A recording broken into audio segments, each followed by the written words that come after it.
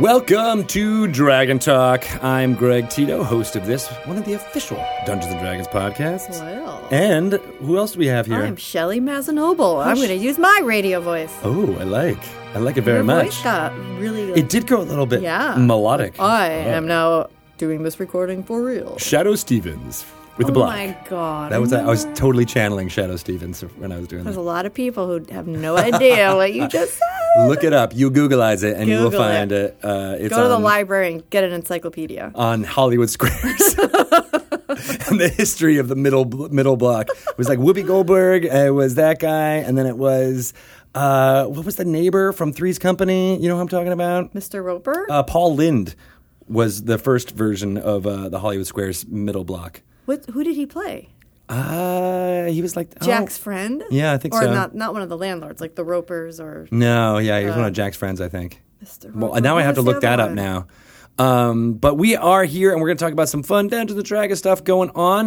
Today's interview is with Graham Barber from POC Gamer, which we're really excited to talk to him about his history in the military and finding out all about his gaming group. We never get to talk to people who have the military history. I know, but we hear from active military service people as well as veterans, like a huge community of folks who love to play Dungeons & Dragons. So we're going to talk to him about that.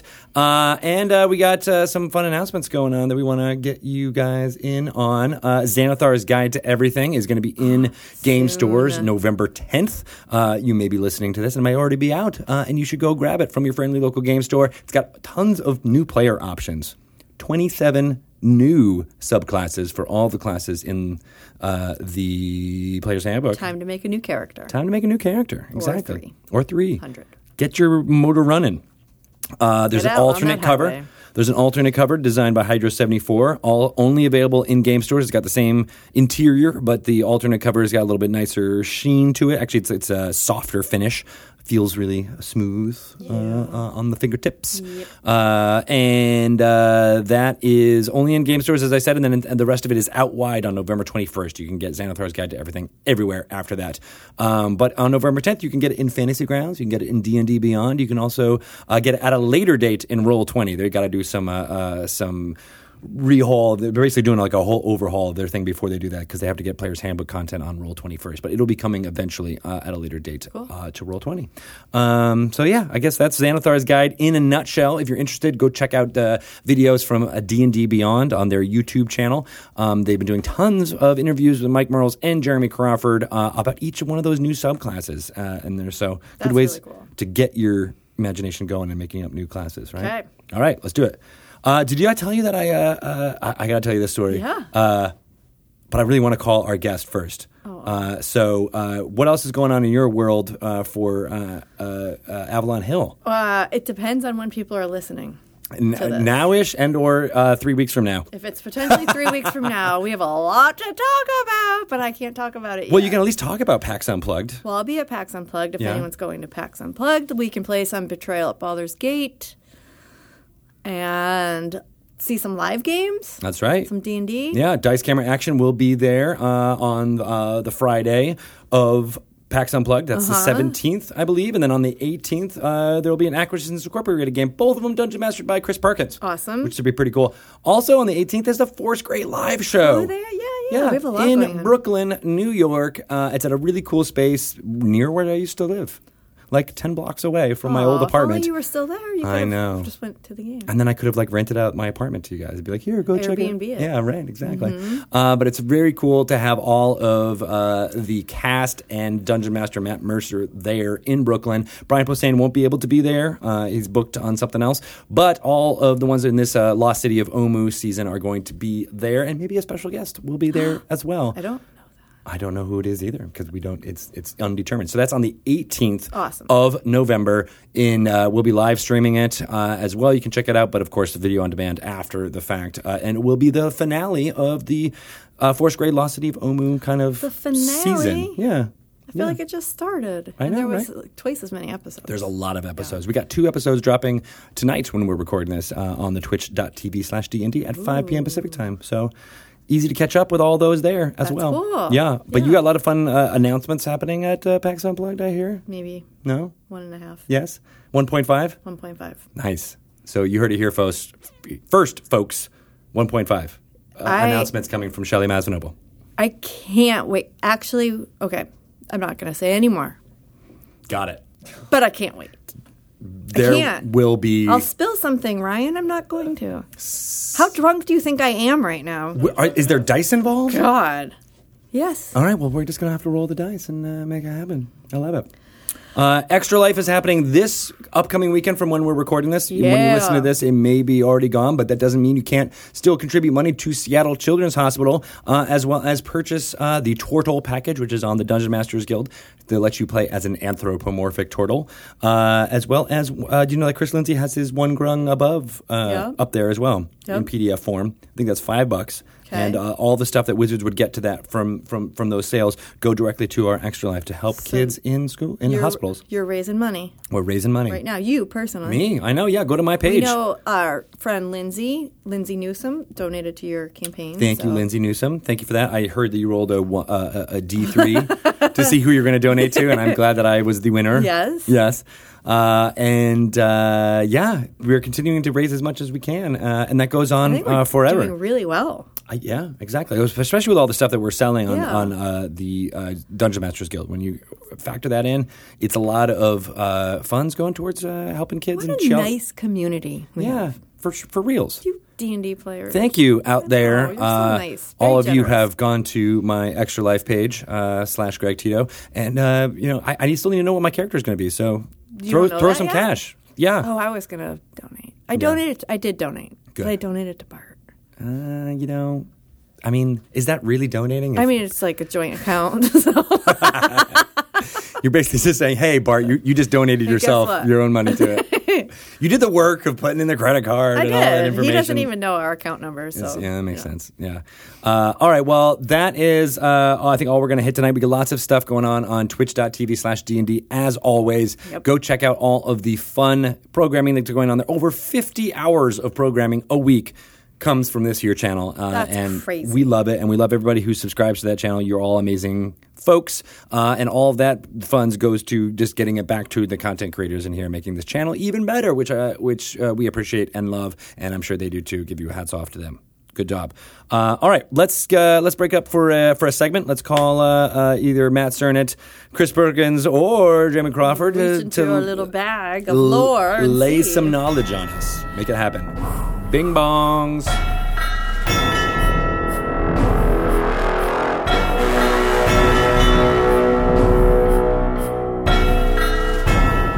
Welcome to another Lore You Should Know segment. I am Greg Tito, and I'm joined by these fantastic lore masters, Mr. Matt Cernett. Hello. And Chris Perkins. Howdy.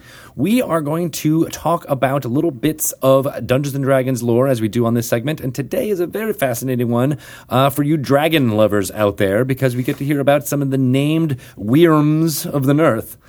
Which it's pronounced that way technically, because it's W-Y-R. Wyrms of the North? Wyrms of the North. No. That's official, you guys. You heard it here first.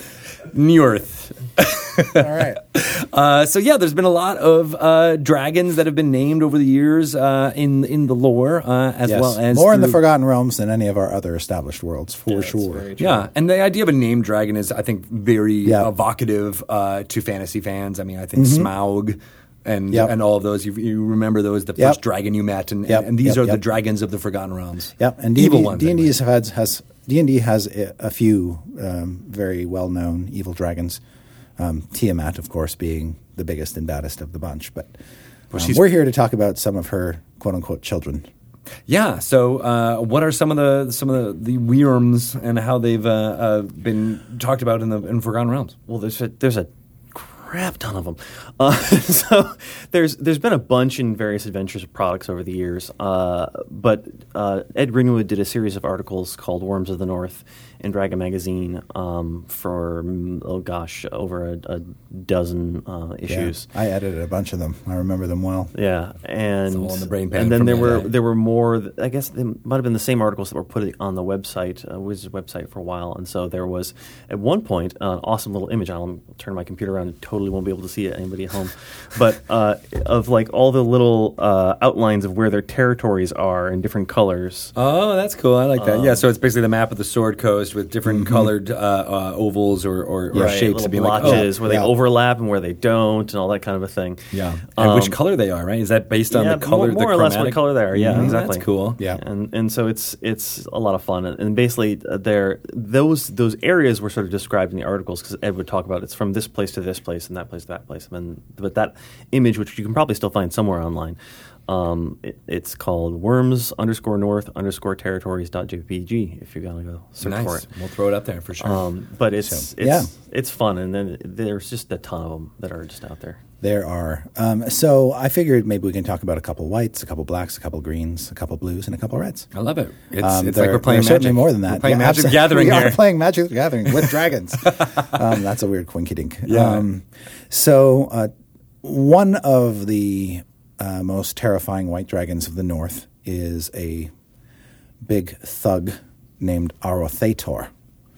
He has appeared most recently in R.A. Salvatore's Drizzt novels. Mm-hmm. He played an important and devastating role in the attack on Nesme and in the War of the Silver Marches. And Arothetor also appeared in our first 5th edition adventure books, the Horde of the Dragon Queen / The Rise of Tiamat. We featured his lair, a giant glacier called Oya Vigaton. And you get to stomp around in Arothetor's lair while he's there or while he's not, and find they're like people living on his glacier. And do they worship Arothetor? They kind of fear Arothetor, and he keeps them alive, mostly so that he can enjoy their fear. And he's a white dragon? He is a big white dragon, yes. Ancient, yep. Ancient white dragon, and he lives in the Sea of Moving Ice, way, way, way up in the north, where you might find big giant walruses and killer whales and not much else, because it's darn cold up there. And is that what he eats, or does he usually? So white dragons are not particularly bright, and that's true of white dragons in the realms as well. That's why I sort of described him as a thug, because he's just a big terror and that sort of swoops down shark-like and devours. That's not to say he can't be reasoned with. In fact, good luck if you don't speak Draconic, though. Yeah, if you don't speak Draconic, it'll be very, very, very hard to stop him from eating you. So your best bet is to try to outwit him or hide from him or whatever, and just let him go about his business. That makes sense. Yeah, his nickname is Old White Death. Oh. Not Mr. Fuzzy. Yeah. Good old White Death. Good old White Death, yes. One of the things about the Dragons of the Forgotten Realms is that they often have really, really hard to pronounce names, and then Ed did us the favor of giving most of them a nickname as well. So to spare us the pain of having to trip over their name. So, Dargothoth, yes. Is the Creeping Doom. Okay, got it. Got it, the Creeping Doom. Yeah, I can pronounce that. That's much easier. Yeah. Another ancient white dragon that lives in Arothetor's neck of the woods is also a dragon that he has, and I use the term loosely, tried to court from time to time. She is Arveaturus, and she also lives way up in the middle of frozen nowhere. Her Ice Claws, I think, is her. That's her handle. nickname? I'll have to look it up. And she's a little demented.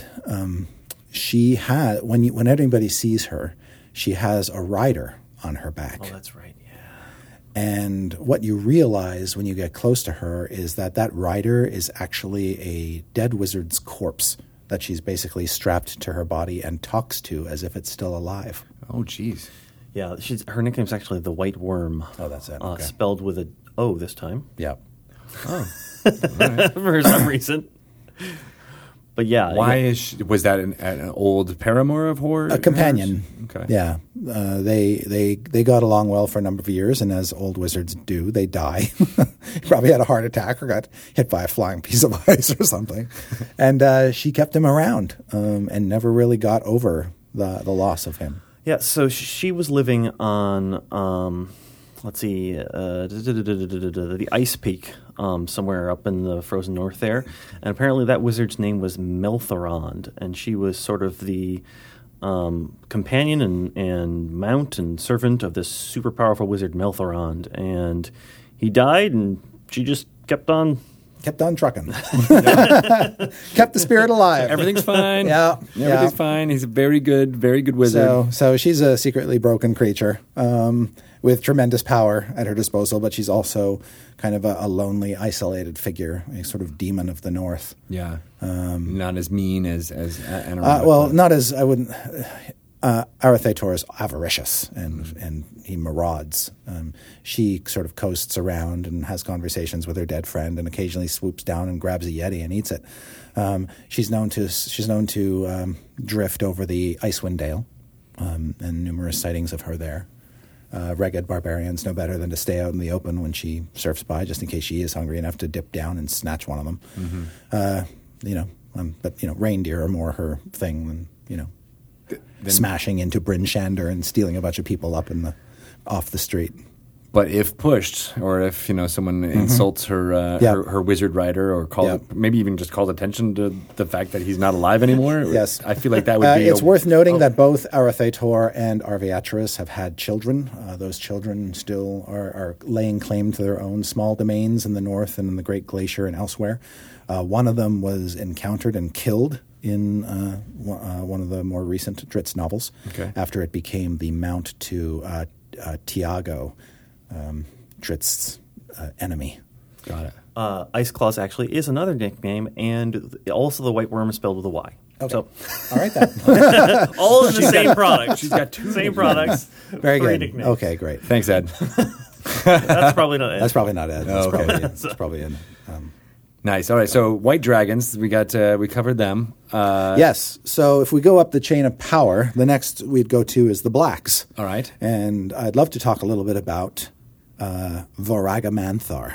Yeah. He is a black worm that lives in the Mere of Dead Men, which is a cold swamp on the Sword Coast, north of Waterdeep. And Matt, do you want to talk a little bit about the Mere? Its appeal to black dragons. So the Mere of Dead Men is a swamp that was made in an ancient time when basically it's one of the Forgotten Realms. There was basically a kingdom there, and there was a war happening between two sides, I think they were brothers. And for the throne, essentially, and they appealed to this powerful wizard who used to be a sort of family friend. Iniarv, I think is his name. Iniarv, and they said, "Hey, Iniarv, help us out in this battle. Come on!" And he overreacted. I don't know. Iniarv his solution was a little, shall we say, over the top. Oh, no. Iniarv, in the meantime, unbeknownst to them, had become a lich, and his solution to the problem was basically drowning everyone. So he used a spell to basically draw the sea into the land and drown everyone for miles and miles and miles. I mean, not just the armies, like everybody. Yeah. And when the sea washed out, what was left was basically this swamp. Yeah, and full of ruins. It became a swamp filled with ruins, essentially, and so it's kind of like this cold, swampy area north of Waterdeep. Perfect for a black dragon to make its lair. Yes, and so Voragamanthar is known to dwell there. What is not known, one of the greatest secrets of the region, is that he has a twin brother, Were-Verendor, and they go to great lengths to hide this fact. So if you go there thinking you're going to go fight one dragon, what usually happens is the other one sneaks up behind you, and the two together make short work of you. And as long as no one is able to see the two of them together, that's right. They've managed to preserve the notion that it's just the one dragon. And so Voragamanthar is the one that is known, and Were-Verendor is the one who is secret. But they are very, very tight. They are always working in concert. to overcome perceived enemies and to secure their domain, which they basically claimed the mirror as their domain. They are the biggest, baddest dragons in that area. They figured prominently in an adventure that was published in Dungeon called Eye of Merkel. It was the culmination of a series of adventures set in the Mirror of Deadman, a 5-part series. That's cool. Are twins common amongst dragons? No. Because it's the first I've ever heard of it. They came out of one egg. They have to be in the same egg, yeah. That's fascinating. And siblings living with one another among dragons is just super rare. There's a couple other places in the realms that I can think of off the top of my head where that's the case, but that's usually where there's sort of like a mother or father dragon or both asserting some control. Yeah, just sort of really dominating the younger children and making them work together and stuff like that. Right, because they're usually, once they get of an age, they fight for resources, they fight for everything. Exactly. Yeah, my sheep. Yeah, interesting. All right, well, that's a cool little detail about those black dragons. Is there another black dragon, or were those the two? I figured those are the two we could talk about. That makes sense. So the next up the chain would be the green dragons. One of the best known is Old Gnawbone. She lives in the Crypt Garden Forest, and her real name is Cloggy Liamatar. I love you, Chris Perkins. What's striking about her is that she is old. And the reason they call her Old Gnawbone is that when she's usually sighted in the air, it's because what you see is this big, old, sort of battered dragon gnawing on what appears to be a corpse. And she just sort of lets it hang out of her mouth as she's just kind of absently chewing on it. Like a cud? Yeah, like a cud. So that's kind of gross. It is gross. The other interesting thing about her is she is fascinated with the happenings in the world. But she basically she stays for the most part in her territory, but she's hoarded a collection of crystal balls that she uses to scry on far-flung people and places, basically to keep tabs on everything. Yeah, and I think that she was featured in a organized play event, I think a couple years ago. It was I think just at the start of 5th edition or so. But that's... she has a minor role in Storm King's Thunder. You can basically go and talk to her at great potential risk to yourself as part of a sort of side quest. But she is very reclusive and kind of like like most green dragons being lawful evil, she will adhere to her agreements, but at the same time twist them where possible to her advantage. Right. Makes sense. Old Gnawbones. Old Gnawbone. Yeah, she is a beast. What's another green we can talk about? Moragoth is another one. But she lives in the Misty Forest, I believe. I think that's right. Yeah. Which is sort of an elf hangout. Yeah. So I'm trying to remember details about her. It's Mornagoth, I think. Mornagoth? I think there's an N in there. Yeah, it's either Moragoth or Monagoth. I can't remember. The Moor Dragon, Mornagoth. And she's in sort of the High Moor area, and let's see, she's the fan of the Cult of the Dragon, which, hey. So most would be, right? Yeah. And there's probably the old Cult of the Dragon, the ones who were making Dracoliches. So I believe that she has a number of children also scattered around. I think one of her brood is named Chuth, Chuth. Chuth. Yep. He hunts elves for sport. Yeah, Mornagoth actually, according to the 3rd edition, Dragons of Faerun, which, by the way, if you want to learn about dragons in Forgotten Realms, Dragons of Faerun, that's the place to go, is a Dracolich, actually. And she travels around to several different locations via magical portals. So that's... whoa! Interesting. Yeah. So you mentioned, real quick, the Crawls of the Dragon, the old ones, how they created Dracoliches. Yes. Can we talk just real quick about that? Yeah, sure. They created Dracolich.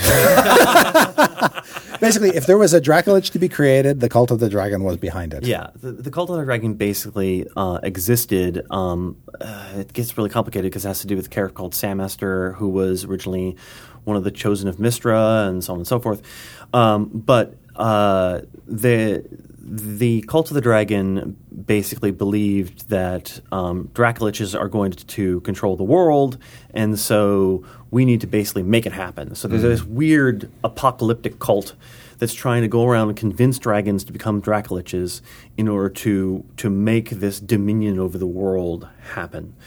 So they're kind of crazy, and in a specific right. way. But what they're offering is pretty tempting to a dragon who's lived for 400 years. Yeah. And then this she can travel through these magical portals to anywhere. She has great power. And it's still around, I guess, in the Forgotten Realms. Is that true? We haven't said that she's died off or anything, or has been killed or destroyed. It's actually pretty hard to destroy a Dracolich forever.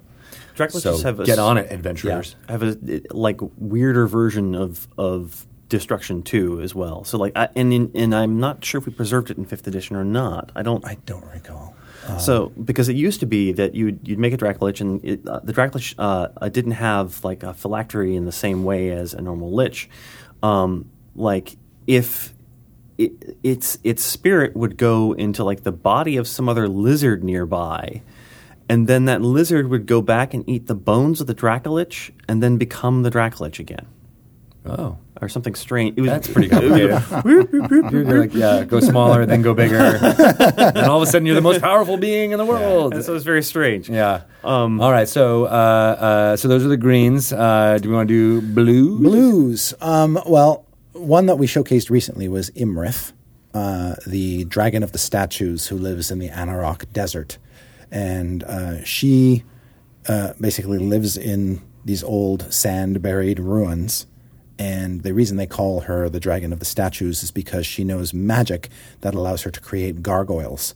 And gargoyles help guard her lair. All right. I'm not spoiling anything here by saying she is the main villain in Storm King's Thunder. At this point, I'm sure most people know that. Spoilers.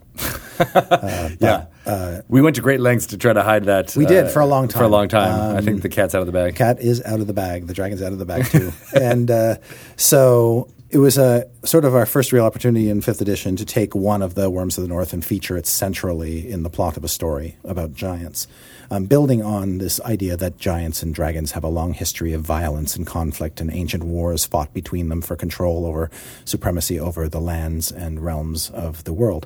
And it is very possible that with the help of giants, you can kill Imrith at the end of Storm King's Thunder. It's also equally likely that she'll kill you. Or escape to survive another day. And in that adventure, she appears to the characters in not only draconic form, but in the form of a storm giantess, because she has infiltrated the giants to basically compound their problems and weaken them across the world.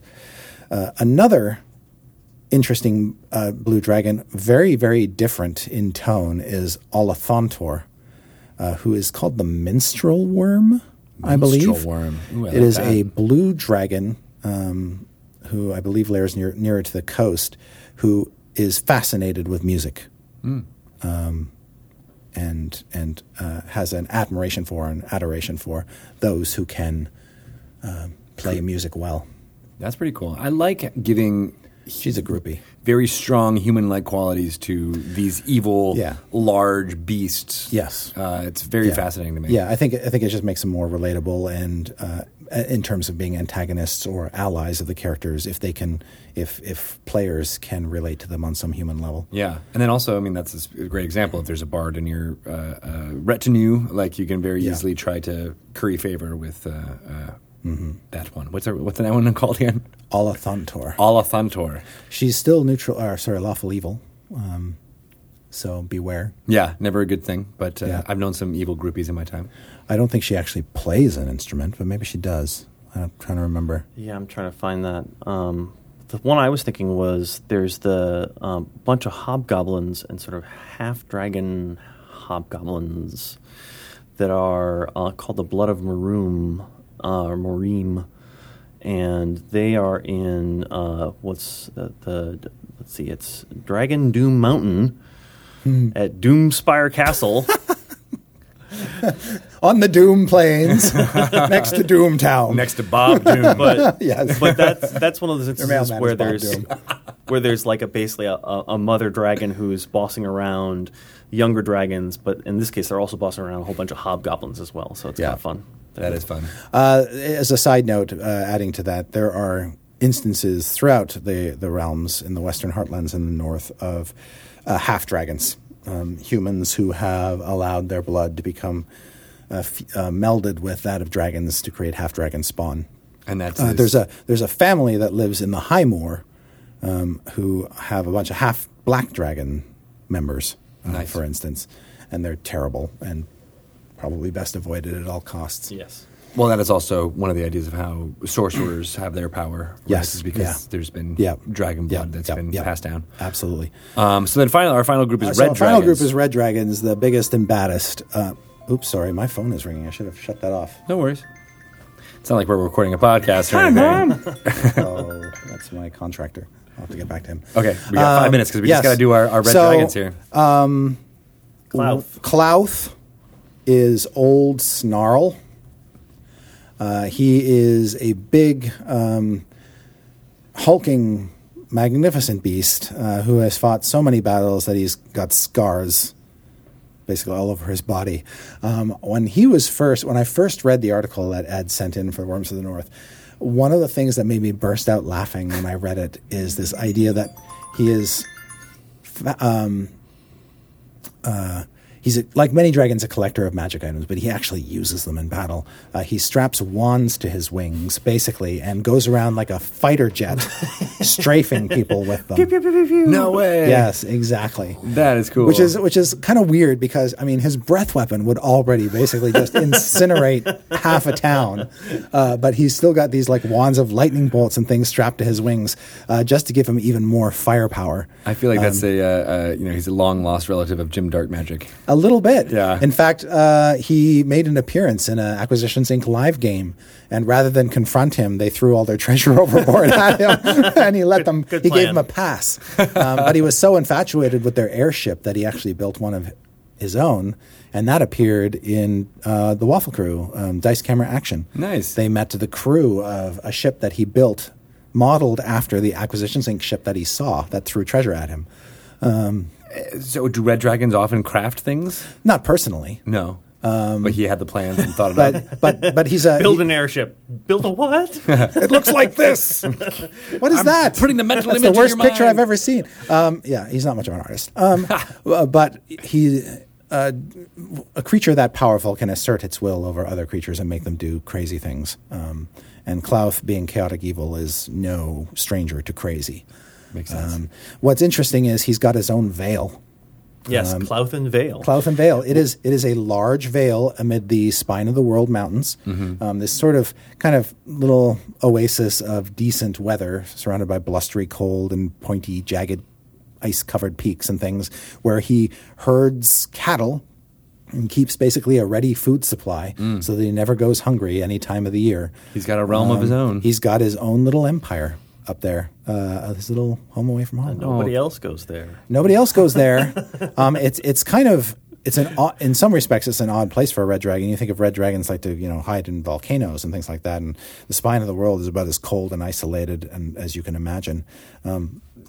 But there are times when a red dragon just needs to get away from it all, and Klauth has figured out that he can lay claim to there, and there's really nothing around that can challenge him. No one's going to be fighting him. No for other red dragons to burden him or makes sense. encroach upon his territory, and so he's pretty confident that he'll be able to survive for indefinitely in that situation. Sweet. Is there another red dragon we wanted to cover? Oh, there are a number.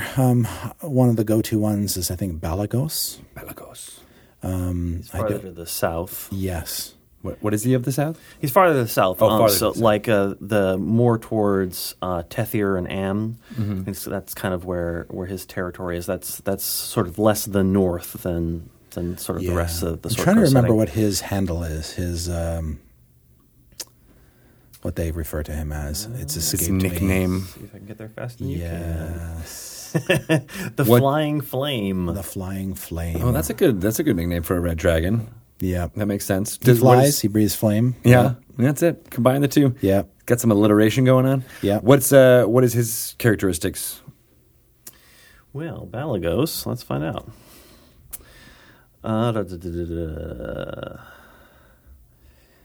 He eats Boy Scouts. No. No. And Girl Scouts. Girl Scouts. Yes. Oh gosh, he stopped a war by burning down both cities. That's nice. He stopped a war by burning down both sides. Yes. My memory of him, based on the article that Ed wrote, is that he is like a flying apocalypse. Yeah. That when he gets himself into a lather, he just goes on a absolute tear, and everybody within 400 miles just goes completely insane. Yeah, there were two cities, Sailmer and Mintar, that were having a war, and You're making too much noise! Quiet! he got upset, and so he decided to destroy both of their armies, make sure neither could have enough of an army to mount an incredible attack on one another. And peace was made. Yes. Thanks. Chaotic evil red dragon. You really saved the day, buddy. Yes. That's pretty interesting, Yeah. though. Like, I can imagine him being like, "Oh, this was too loud. I just trying to rest." Or Yeah, and like, you can imagine that in the world that we describe, a creature that big and that destructive would be pretty hard to stop. yeah, It's a wonder that any cities can be built in the north. When you account for how many dragons live there, he is one of the ones that nobody can really keep in check. Yeah. Yeah. I mean, I think one of the things with dragons is that, yes, they could like rip all the roofs off houses and eat the people inside, but there are things like herds of deer and sheep, and Yes. there's easier prey. There are things that are going to stab them with tastier. pitchforks, Yeah. and probably tastier too. yeah, that makes sense. So like, and, Yeah. and you can usually kill them by just breathing on them, so you don't have to go like, Right. upset Right. anyone. Yes, and the children of sheep aren't going to come and avenge their dead parents. Oh my god! No sheep wizards are going to show up and start casting spells. Now I want to play that character. I want to play that sheep. They're like, we must band together. Oh God! All right. Well, thank you guys. I love hearing about these again because I think that they're great villains. Obviously, it's in the title, Dungeons and Dragons, and I think having named dragons that have personality that you can remember from session to session makes it even more flavorful and awesome. So thank you for that. That makes sense. How can people find out more about dragons? I'm sure there's more worms of the north in your head that you could spout off their names to people. There are, but I'm not going to right now. But if anybody wants to know more about dragons, as pertains to the worlds of Dungeons and Dragons, you can contact me on Twitter at Chris Perkins DND. And what about you, Mr. Cernett? I am at Cernett, Cernett. Awesome. All right. Thank you guys so much. I'm at Greg Tito. Don't ask me about Worms of the North or I'll pronounce it Worms of the Nearth again. Yes. Thank you very much. We'll be back with another segment next week.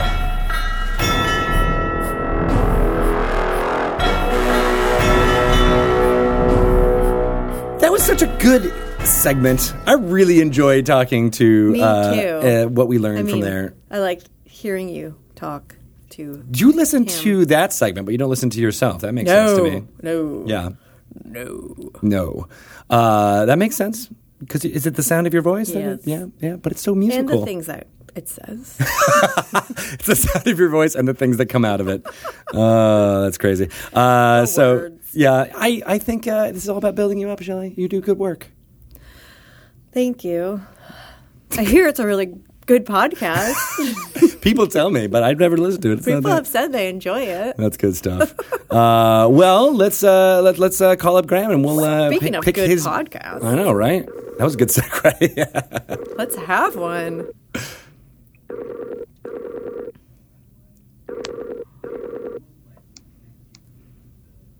Hello. Hello. Hey. Oh. How's it going? Pretty good. Yourself? Good. You're sounding pretty crisp. I like it. No, it sounds like you're right here with us. Right on. Nice. So, Graham, this is Greg, and we also have Shelley. How you doing, Graham? Great, Shelley. How are you doing? I'm good, thanks. Thanks for calling in. Are you calling in from British Columbia, Canada? Oh, lovely. You're our neighbor to the north. It's true. Very nice. So we were wondering about the very unique spelling of your first name. Yes, that is the Gaelic spelling. Oh, okay. I like it. Yep. So people probably messed it up all the time. Yes, frequently. Yes. You just spell it as a matter of course at this time, right? Yeah, I think the best spelling I got was someone managed to cram all the possible combinations into a single attempt. Like it was like GRAHEAME. Oh my. Yeah. It's like when you go to the Starbucks or something like that, right? Starbucks would have a real hard time with that. I know.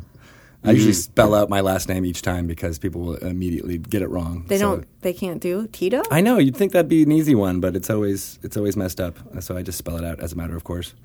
Yeah. I don't know. Things you do Yep. in life.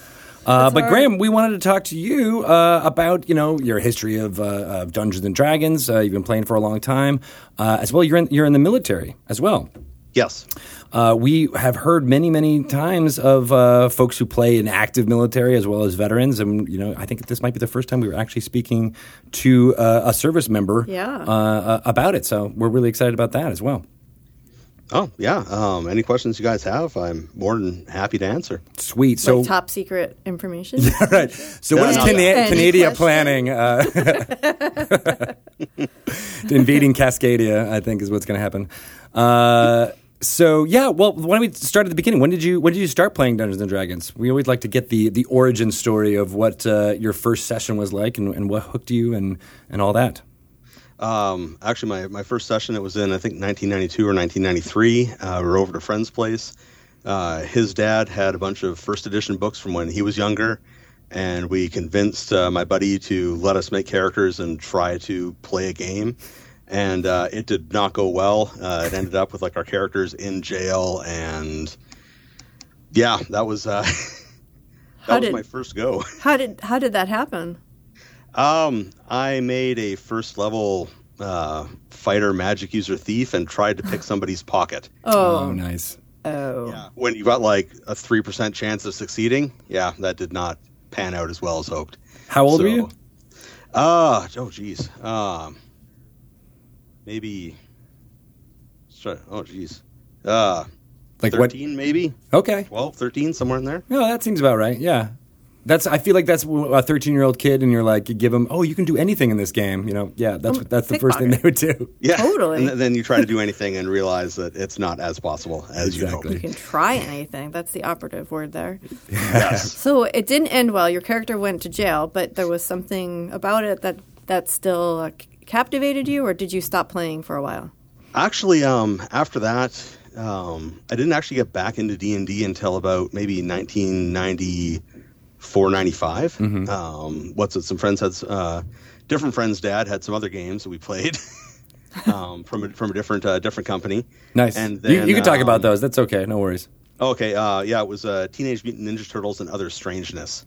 I know. Yeah. I think that's what got Bart into really role playing. I didn't realize that was a game. It very much is, and it's based on the Eastman and Laird Ninja Turtles, so it's not as nice or kid friendly as the stuff that was on TV. Right. But that sort of got me into it, and then in high school, and then at my first go at university, I got more into playing second edition, and we played that a lot. And then third edition came out, we played that. Fourth edition we skipped, and now we're on to fifth. What were you always a player, or did you dungeon master a lot as well? I'd say it's been about 50-50. That's cool. Do you like you like doing both? I guess I do. I think like just about anyone else, I prefer to play, but I've definitely found enjoyment in DMing games. Are you still drawn to the thief, magic user, pickpocket types? No. That was a very brief phase. A lot of my characters now tend to be fighters or rangers or stuff like that. That makes a lot of sense. Occasional magic user. And now, you're doing a homebrew campaign now? Is that what I read? Yes. What's that like? Fun. One word to describe that. Yeah. No, it's good. It's a world that's sort of been kicking around for a long time in bits and pieces, and we've just sort of assembled it together into one whole, and it seems to be working out pretty nicely. Now, are you DMing that one, or are you playing in that? I played for a bit, and then I started to get more into the creative side of it, and then I started doing more of the DMing, and yeah, I've got a hex map creation. That's our game world and all that sort of stuff. I used a hexographer to make it. So. Oh, neat. Yeah. That is awesome. Yeah, I played around with some of those digital map making stuff. I'm not familiar with that one, but I want to be better at that. Takes a lot of work. Yeah, it does. That is really cool. Yeah. So I've never played in a homebrew campaign. Does the whole party contribute to the campaign, or is it more of the dungeon master's job to create that world? It really depends on the individual group. I've been in some homebrew campaigns where it's entirely been the DM doing all the heavy lifting and all the world creation and stuff. I've been in others where it's been a very contributive sort of thing, where players come up with ideas and backgrounds and stuff like that, and the DM's integrated those concepts and plans into his game. So that's cool. Yeah, that is cool. So yeah, would you do you play with mostly other service members now, or are you is it what's tell me about your group, I guess is what I'm asking. No, my group is entirely Civi friends. My friends that I played with when I was doing stuff more actively, like I'm a reservist in Canada, which is a little bit different than it is down there, because we train throughout the entire year, and we have it's kind of like a hybrid between your reserve and your National Guard sort of operation. But for a while, I was doing full-time Army stuff, and at that point, through some bizarre fluke, there just happened to be a bunch of other people in the same troop that I was in who played D&D, and we embarked on some fairly epic and crazy adventures. I bet. Can you tell us what's the indicative event of one of those crazy adventures? My character, I was DMing. It was a homebrew setting called The Warm Seas, and the characters decided that instead of spending their money on like new armor and magical doodads and all that sort of stuff, that instead they were going to found their own merchant company and go out and like conquer some islands and see where that went. And they ended up their characters ended up marrying into like the local aristocracy, and they went to war against the nation that had originally gave them the money, the startup capital to get going. And yeah, it went off the rails fast. It was a great campaign. It was fantastic. It was really cool to see them coming up with stuff and their plans and how they did things. So yeah, we just kept going with it. That's super fun. I love games like that are almost I wouldn't say simulationist, but at least like, okay, here's the world, and this is how you would react if you were playing at the Lord / governmental scale of things, rather than just plucky adventurers. Yeah, I like that. Yeah, that's true. Cool. So yeah, what's and I guess I wanted to go down the track of the servicemen. Like, do you have a lot of people who you are in the same company with or whatever that like talk about Dungeons and Dragons a lot? Because like I said, we feel like we hear it a lot, but I don't know how pervasive it really is. There's a handful. There's a handful of guys in my unit that I know play D&D and other various fantasy games and all that stuff, and are really into it. But it's not really something like you won't walk into the mess and hear some guys talking about their latest campaign over a beer or something like that. It's sort of like you'll be walking by as they're talking, and you look over and like, you guys talking about D&D? They're like, maybe. Why? I'm like, that's cool. Well, what are you guys doing? And then and that sort of opens it up. But yeah, it's maybe. I like that. I don't know. You're talking about D&D. That's pretty much it. Failed your bluff check there. Well, it seems like a good thing to do in your downtime. That's a good, it is. It's a great way to exercise your imagination. Just sort of like break out of the monotony of day-to-day Army stuff. Yeah, right. Because it is not nearly as exciting as it is in the movies. So, I would bet, right? Yeah. So do you have plenty of time to play D&D? Like when we're doing Army stuff, or just in general? When you're doing your Army stuff. Just pretend your boss isn't listening. It's an after work thing. Okay. Like it's you have your regular working day, and then you go home, have dinner, and if it's D&D night, you go over to buddy's place, or they come over and you play D&D. On exercise, you're probably not going to get a lot of D&D played because everybody is like tired, covered in camouflage paint, and just not really feeling the imagination at that point. Because Right. you're kind of doing it in real life at that point. Yeah. You're going to spend all day like really playing, Yeah. but not playing. Yeah, I could see. When you're on exercise means that you're in the process of running through things. Is that what that means? Yeah, you're out in the field. Like you're doing all of your regular sort of army stuff. Like in my case, we're an armored reconnaissance unit, and so my day consists of waking up, getting orders, making my own orders, giving orders, crews mount up in the vehicles. Out we go, do our trace. What's it if we run into anything? Then go through contact and all that sort of stuff. Finish the trace, come back, report in everything that happened, and get my next set of orders.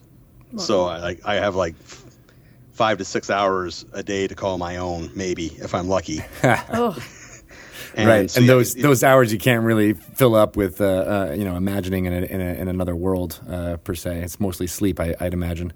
Yeah, exactly. Or like for example, when we were up, I went up to do the up to the fires there this year with the Army here in Canada, and yeah, like you spend all day looking for hot spots and culturally and walking around, doing all that stuff. And at the end of the day, you're like, do I want to play D&D or do I want to sleep? yeah. Sleep. That sounds We better. often ask ourselves the same question. It's true. But you got to see a lot of really exciting terrain and things like that. That's got to inform your game a little bit. Oh, absolutely. Like the things that I've seen on deployment and on leave and all sorts of stuff has definitely expanded my concepts for terrain ideas and things like that. I mean, I went on leave to the island of Bali, which I strongly recommend to anybody Wow. That does who sound cool. has a Yeah. chance. I mean, there's jungles, there's volcanoes, there's a monkey temple, there's a temple out in like the middle of a bay, amazing stuff underwater. God. Sounds yeah. like a D&D world. The place is amazing. It's one of the most beautiful places I've ever been. And then like parts of different parts of Afghanistan all look different. So you sort of go from the idea of a sandy desert to like, okay, there's rocky deserts. There's big piles of stone. There's this, there's that. How things look. And yeah, when we were in Cyprus doing our decompression leave before we came home, I was a huge archaeology nerd when I was there the first time. Just monstrously huge. I went on all the archaeology things that were available. That's cool. And, like you're seeing like Roman mosaics and plumbing, and they had a church there that was like 900 years old or something and still active. Whoa. That was in like the Wow. middle of a bunch of like Roman ruins. Oh my God. Yeah, like it just sort of really expanded. Like I'm like, okay, like so this is what this sort of thing would look like, or this is something that I could put the players into, or make my character be from, or something like that. Right. So many of Dungeons and Dragons kind of tropes deals with ruins and tracking through things and being out Yeah. on those architectural type places. Yeah. So even just the language you use to describe them, or you might have a mental picture in your head from something that you've seen. Yeah, that's way so easier to cool. draw upon than just making stuff up on the fly. Yeah, it has been a huge help. Have you ever thought about writing anything for the DMs Guild? Because I feel like there's a really good book in here. I I I have thought about it, and I'm still tossing the idea around, because there are a bunch of things that I've had sort of bumping around in my head that I think would be good to add to the DMs Guild, but I haven't gotten around to putting pen to paper yet. Well, in your 5 to 6 hours a day, I guess. Copious spare time. I guess Exactly. we'll have to wait a little longer, but Yeah. hopefully, I do feel like Yeah. that's really interesting to the way that you've seen things that other people, regular folk like us, don't get to see and experience. But Right. what a cool way to incorporate that into your D&D campaign. Yeah, I mean, why not? I mean, if you see cool things and Yep. you have those sorts of opportunities to take in that sort of, that extra bit of culture, to see how things differ and how things look. Why not make good use of it? Yeah. Right. Even how you were describing Bali, it really reminded me of Chult, of where the Tomb of Annihilation is right now, because of all the volcanoes and the jungles and the things happening in the water. Oh yeah, I mean the place is wild. I mean, there's a wreck you can go diving on there that didn't actually sink naturally. Like, it beached itself in World War II. The U.S. Navy stripped it what it wanted out of it. The locals stripped what they wanted out of it. And then in 1960, the volcano went off and it rolled it into the bay. Oh my God. Whoa. Yeah, so just like you run into cool stories, like ideas like that. I mean, that's a great hook right there. Yeah. It's true. Yeah, dive for whatever treasure. Maybe there's like a lost piece of lore or something like that wasn't stripped out. Yeah, see, I'm already spitballing. Right? You got to write this before Greg Tito does. You got to watch out for the Sahuagin who might be in that ruin. Yeah. That is really cool. So we found out about you because you were quoted in the Kotaku's recent article about Tomb of Annihilation. So thank you for putting in your opinions there about Chult and the cultures there, and definitely has sparked a lot of conversation here in the office. And part of us talking to you was to continue that conversation. So yeah, is there any stuff there we wanted to cover here? What do you want to cover? What do you want to get into within the time frame that we have allotted? Yeah. Well, I just wanted to talk about the peoples and the cultures there and ways that the Forgotten Realms depicts people of color and how we can get a lot better at doing stuff like that. Oh, okay. Well, geez, that is a huge topic there. It is. Now, so sorry if I threw it out in a... No problem. I think one of the things just would be to let those groups be fantastic, like have that fantasy element. Because one of the things that I've noticed is that, and this was in preparing for the third part of the review, writing on the Tomb of Annihilation, was that like within the Forgotten Realms, if you're from like the Sword Coast or Cormyr or all this sort of stuff, you have that fantasy background. I mean, sure, there's a bit of a cultural template over it, but they're allowed to have a fantasy history and a fantasy development, all that sort of thing. Mm-hmm. Whereas with other groups, it's sort of a repeat of real world history. I mean, take Maztica, for example. I mean, the box set that came out in pretty much word for word recreated the Spanish conquest of the Americas. Yeah. And there was sort of like no thought as to what would an Aztec-based culture be like if it was in a world where magic existed and where the gods were a real thing. Yeah. That stuff is always fascinating to me, because that's where fantasy can excel, is that like you just take things that are historical but like tweak them and make them be like a what if kind of situation. Yeah. Exactly, and that's the thing that I've noticed doesn't happen as much when you start getting into minority groups in the game, is that they sort of tend to get history. They tend to be more historical recreations than fantasy creations. Yeah, same thing when the Horde invaded into Western Faerun there. Mm-hmm. They were almost carbon copies of Mongols, but they didn't have, and then they fought against a fantasy army with like magic and all those other elements. And where was their magic? Where was their fantastic element? Yeah, exactly. And then it's even harder when, I think we've talked about, what we would be like if we went to like a Wild West area or like, other type of things. And you want to make sure that it all is tweaked in a way that makes sense for telling stories, that feels representative of as many different cultures as possible.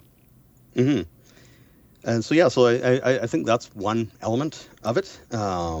And there are other components as well. I mean, for example, in the Kotaku article, somebody brought up that you had a sort of a swath of different clothing types, like ways of showing the people that lived in Chult. And they're like, this is going from, west to east to South Africa and, North Africa. Like you're encompassing a giant area, and you're saying that they all have this common dress. And, why not sort of focus more in on one area to give it a better sense of continuity, or even break it up. I mean, there's 3 human tribes there, and you have one group that was sort of described as being kind of East African, one group that was sort of West African, and one group that wasn't really described at all because they were supposed to have been wiped out in some sort of crazy war that happened for reasons unknown.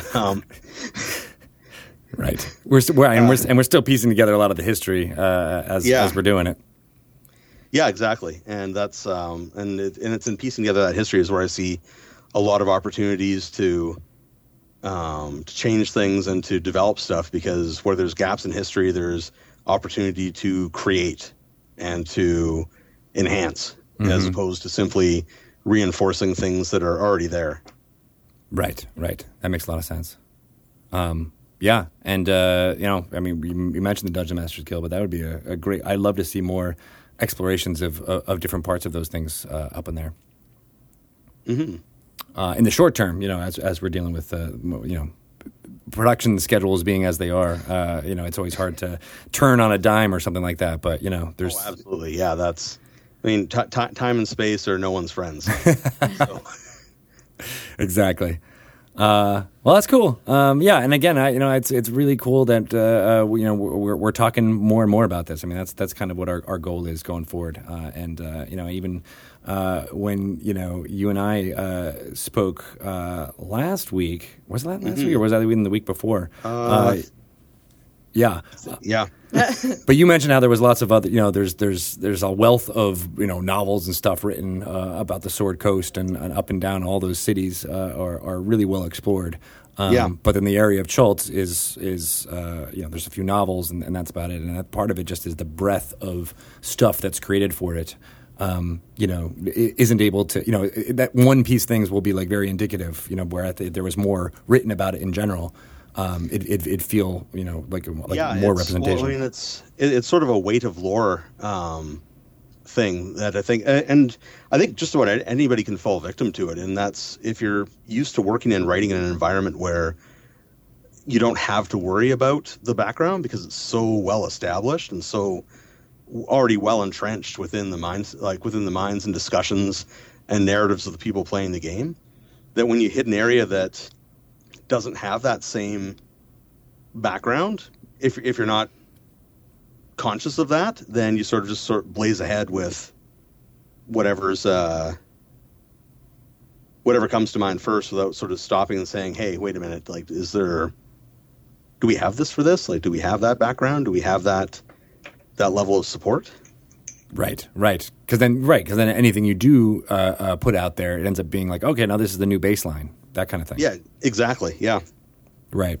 But if there was just this more wealth of stuff. So, yeah, I totally see that. And we're, encouraging. We have our Dungeon Master Guild Adept program to encourage more and more stuff happening within the storylines that we're putting out right now. And I think Chult is there's a lot of area for development, as you mentioned.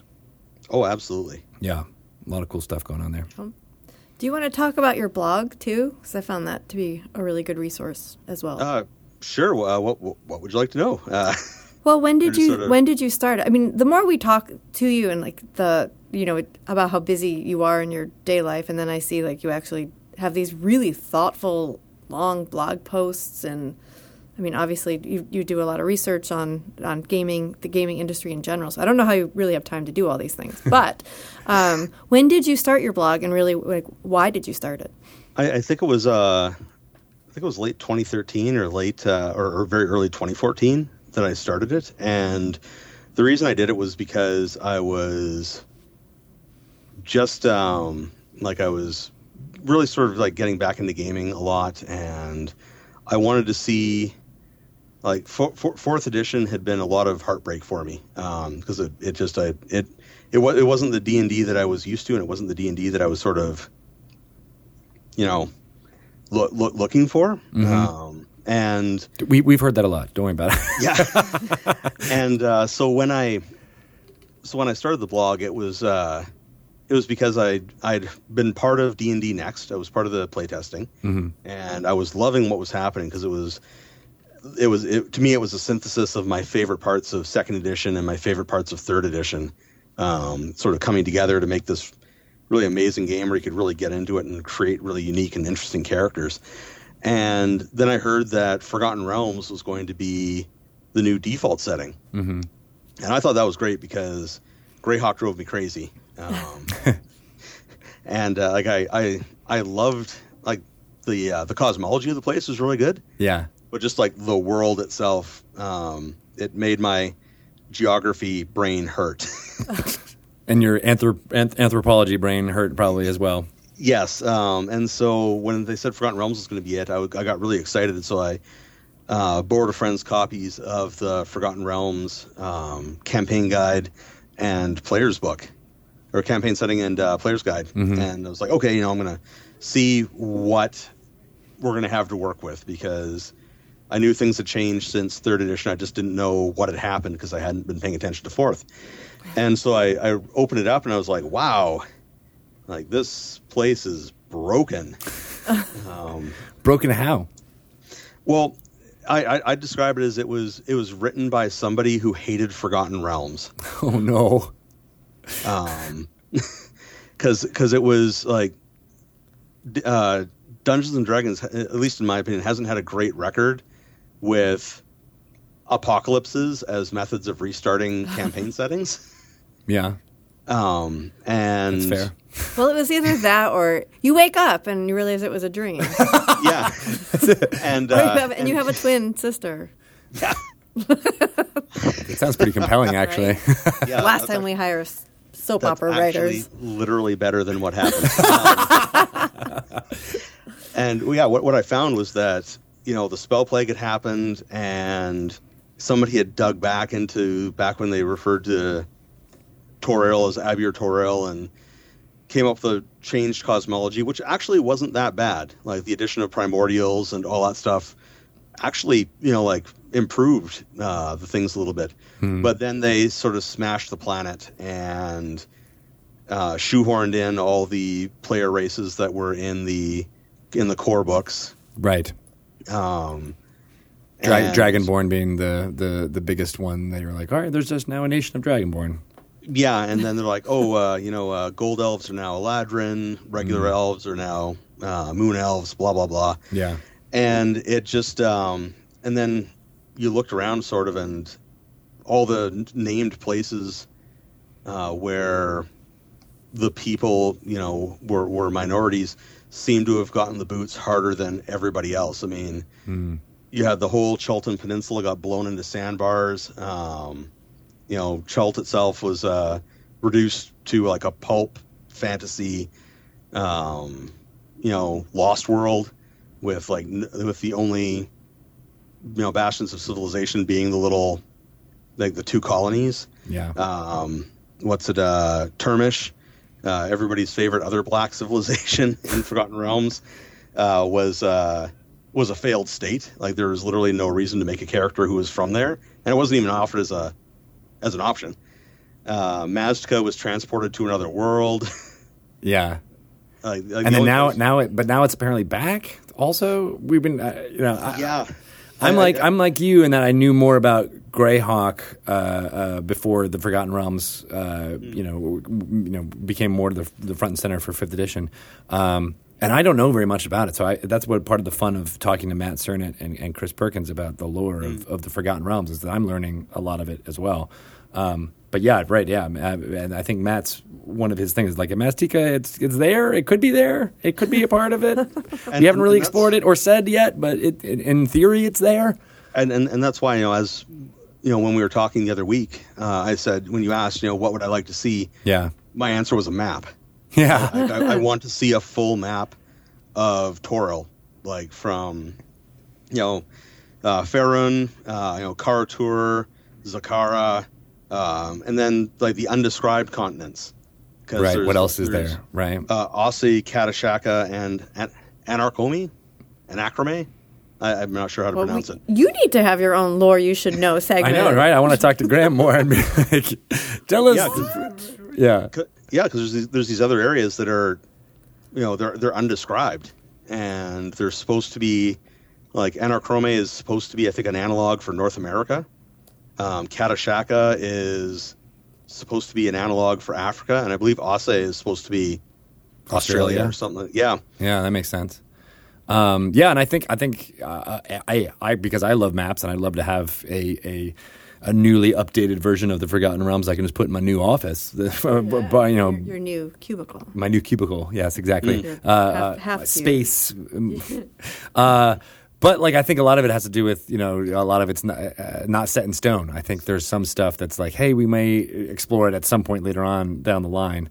Even just Matt's another bad dream. I might have another bad dream about it. Yeah, but I mean, exploring something down the line is fantastic. But a map doesn't define what you can or can't explore. Correct. Down the line, it just says this is the world. Go nuts. Yeah. And I know there's at least one cartographer, if Devin Rue is still in the Twitch chat. But I'd love to see a new cartographer take the reins and see what they can do as a new spin on what that map would look like. That would be so cool, right? We need a globe. I think it's like ones to be like there would be dragons here kind of version of the map too, where it's like stuff like that. That's awesome. When you start adding stuff like that in, like these, this is the world according to the view of. Fill in the blank. Oh, yeah. That'd be the great way to do it. Like, hey, this is Neverwinter's view of the world based on, whatever they've been able to, bring to, what explorers have brought back. Cool. A whole series. Yeah. Mm-hmm. Yeah, because, I mean, like, I know, like, behind me right now, I've got 1, 2, 3, 4 editions worth of Forgotten Realms maps. Nice. Because I have shamelessly abused my plotter privileges at work. No way. I love that. See these. Yeah, and like they're fantastic because I'm like, okay, this is the world, sweet, and you can also see the changes that have happened from edition to edition. Oh, that is cool. You should take a picture and send it to us. I'd love to see that. How it's displayed. You got to be careful if you leave something behind on a printer where you work. It's true. What is this? Right. We're going to another world. This doesn't look like part of the district. Okay. Dragons. Right on. All right. I thought it was just on HBO, but no. Nope. Yeah. Here it is. Mm-hmm. But those are some really good ideas. And like I said, I think having a new way to have the map of that world would be fantastic. I'd love to put it on my kid's ceiling before anything else gets up there.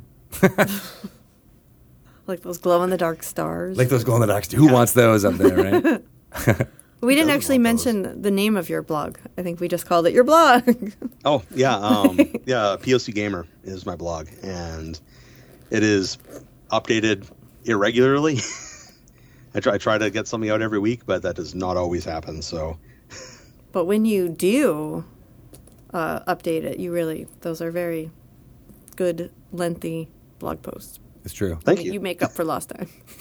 And I think Shelley has some, I have blog envy. Yeah, because you don't post as much either on your Facebook blogging page. No. Right? Is The Bachelor in season? I was going to say we're in between Bachelor seasons. I have nothing to talk about. What do you want me to say, Tito? Well, maybe you can guest on, and do some other different conversations on your Facebook page about maps and stuff. Yes, maybe I will. Yeah, make it happen.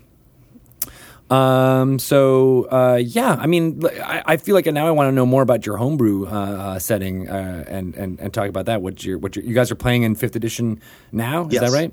Yes. Yeah, we've got we've got a set of the books, and we've got the Sword Coast Adventures Guide, Polo's Guide to Monsters, which we've pillaged ruthlessly for player races and stuff like that. And nice. Yeah, I've got.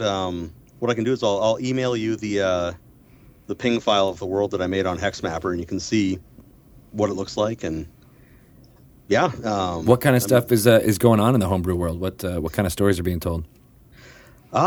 Nothing crazy exciting yet. Everybody's there's a handful of people that are new to 5th edition, mm-hmm. So we're going through those opening adventures that you sort of have to do sometimes, where get everybody used to the mechanics, how things work, things that have changed, and in the meantime, a lot of goblins are dying. So this makes sense.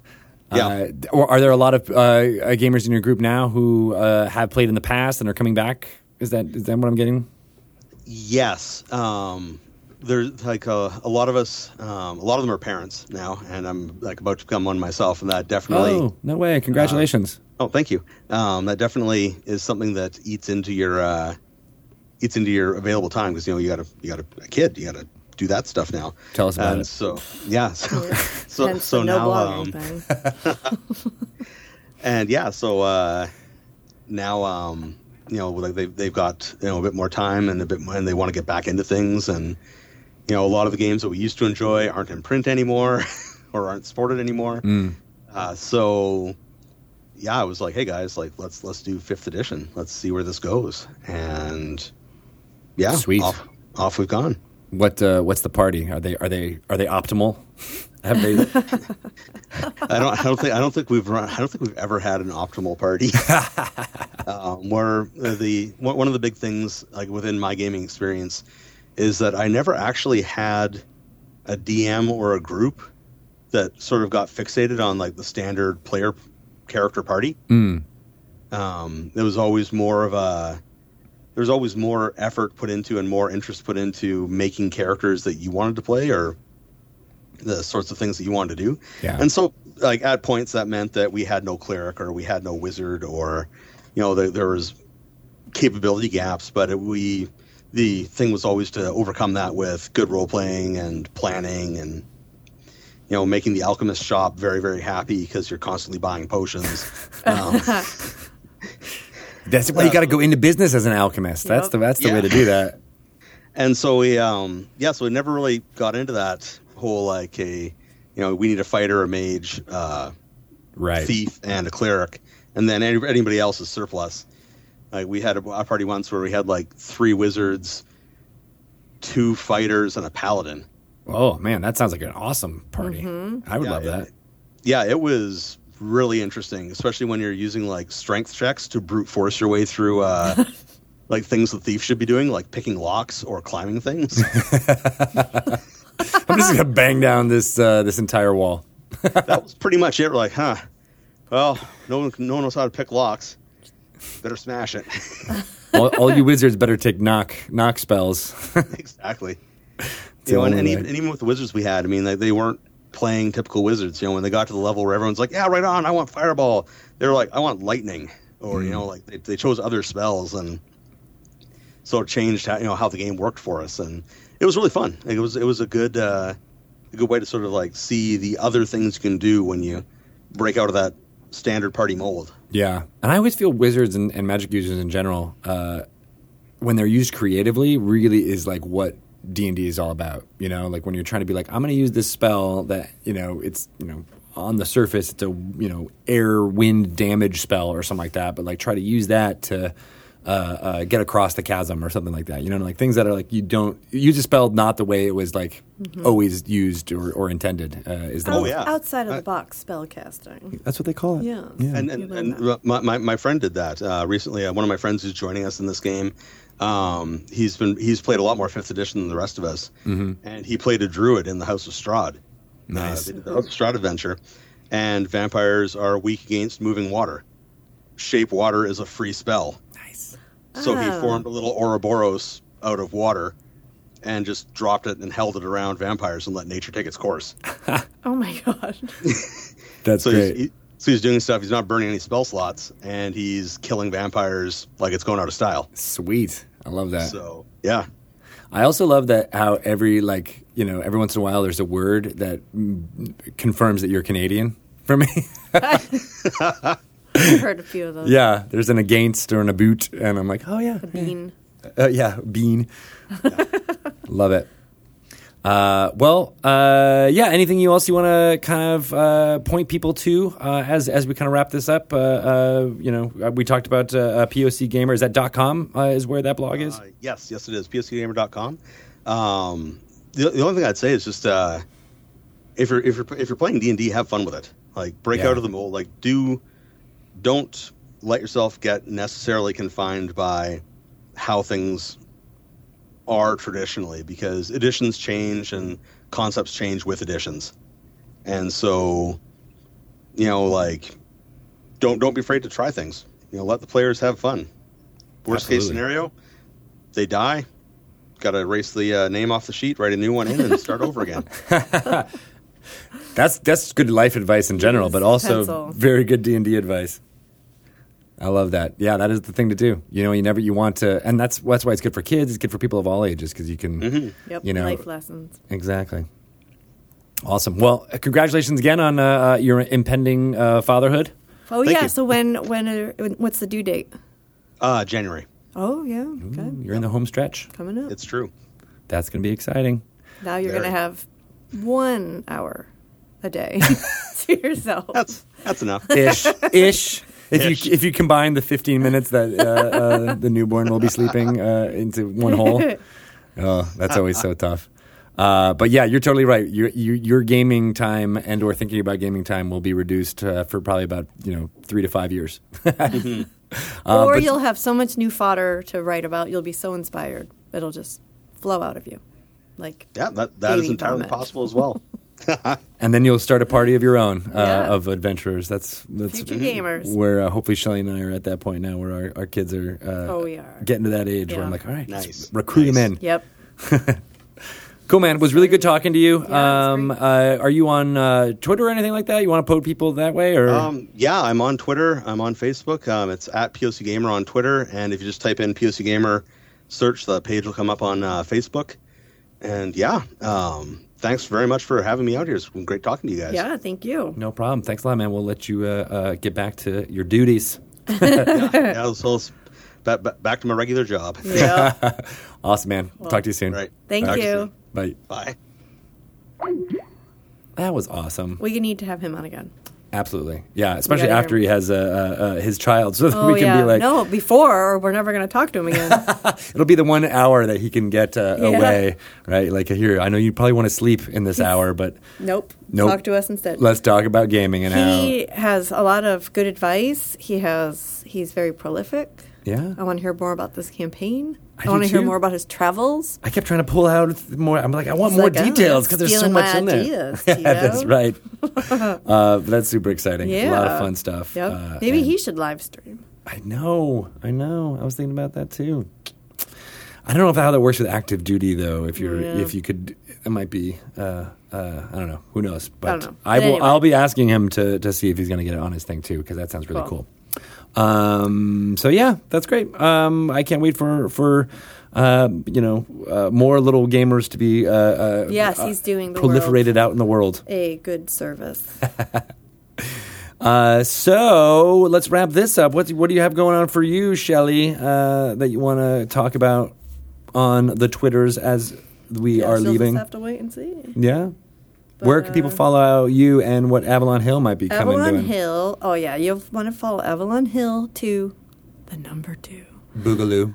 On Twitter, and I'm at Shelley Moo. Yes. Yes. Do a lot of people ask you about how annoying I am on Twitter? Yes. They say, why, how? Does he really take his shirt off in the middle of the office? And you're like, yes, he does. Yes, he does. It's terrible. He gets a new box of T-shirts, and he just starts, God, it's a good thing it wasn't pants or something. Oh, man. Forget it. Next time, I'm going to order some pants. That's it. Be like, Shelley, just turn around. Just don't look at me right now. Yeah, right. I'll go into the conference room. You can follow me. I'm at Greg Tito. I'm also just joined Instagram. Oh, yeah. I'm Greg_Tito there. I couldn't find... What are you doing on Instagram? Like, what are kids these days doing with it? I think, because I post so many pictures on Twitter, it just kind of made sense to also have an Instagram-ish presence. I have Instagram, but I never really use it, and I don't even really look at it. But I will. Yeah. I will. Well, we've heard that a lot of the folks that we work with, like Forrest Gray, for example. Yeah. Forrest Gray is going to be doing their episodes tonight at 5 p.m. Pacific time on Monday. A lot of those folks are only on Instagram. They don't do Twitter or Facebook really at all. Facebook. So yeah, that was part of it, and it's a whole different networking type. Well, you got to be where the kids are. And I like images. I like taking photos. Well, when I go on Instagram, I like it. I like looking at everything. Yeah, so I'm going to be taking lots of pictures of you and posting them. You put me on your Instagram? All over the place. It's just going to be nonstop. Okay. Seems weird. Doesn't that seem weird? Well, I mean, with your permission. It doesn't of seem course. weird. Well, now with our new offices, we can just be like, it's like between there's like little there's like little cutouts in our cubicles. I'm a little worried about what Trevor's going to think about our shared bookshelf. Like, is he going to be like, you took up too much room? I mean, we're sharing. This is Instagram-worthy pictures. People don't know what we're talking about. We got to take pictures of our shelves and have like our shelf space. Wars on there. I guess there's, Make an Avalon Hill Instagram. Here. There you go. That's all you need to do. Make it part of the things that Avalon Hill does. Taking pictures of board games and whatnots. Okay. She's like, no, I don't have time for that. But there are lots of other amazing things that we do have time for coming up on twitch.tv/DND. Those of you listening in podcast form, why aren't you watching us live if you can? It is a lot of fun. You get to see our stupid faces. And new T-shirts. And new T-shirts, exactly. There's tons of fun new shows and ongoing shows on Twitch, including Maze Arcana has a new one called Sirens of the Realms, which is an all-girl bard band, 6 p.m. on Tuesdays, which is super fun. Also, there's Encounter Roleplay Learn to Play on Saturdays, I believe at 3 p.m. Pacific time. That's really interesting. If you're interested in trying to figure out how to be a Dungeon Master, you can watch this show, and then Will Jones will stop the action, go in his little cone of silence so his players can't hear, and talk to you about what the decisions that he made and why he did what he did. It's a good way to kind of learn by play, as the name of the show says. It's very cool. Go check that out. There's also, it's all on our YouTube page. A lot of our archives are there, which is, I don't know, just search for Dungeons & Dragons on YouTube. You should find it. You know how to use a search bar, I'm pretty sure, at this point. If you don't, then this is a different podcast that you might need to download. It's called Search Bar Prowess that I'm pitching. I'm pitching that right now. Do you think we should do it? I think we should do it. Do you want to have your own Twitch show? Exactly. Yeah. If you guys want to find out about Tomb of Annihilation, the Dungeon Masters Guild, what's going on with the Forest Grey live show, Extra Life, what's happening here on the Twitch page, go to DungeonsandDragons.com. That's our website with all the information contained therein. Also, you can follow us on Twitter, Wizards_DND. We do lots of updates there, lots of news and happenings going around town. Sound like a plan? Yes. All right. You want to close this mother out? No. Wait, I had a better call phrase. I was supposed to say, roll with advantage. Damn it. No, that wasn't it. Was that it? Play D&D with all the advantages that you need. No, that's too long. No, see, that lost its flavor. Roll. It's like a Optimus Prime says, wait, no, I can't. Roll out. Roll and advantage. All right, no, I think we're just done. Let's just make the bings and the bongs happen.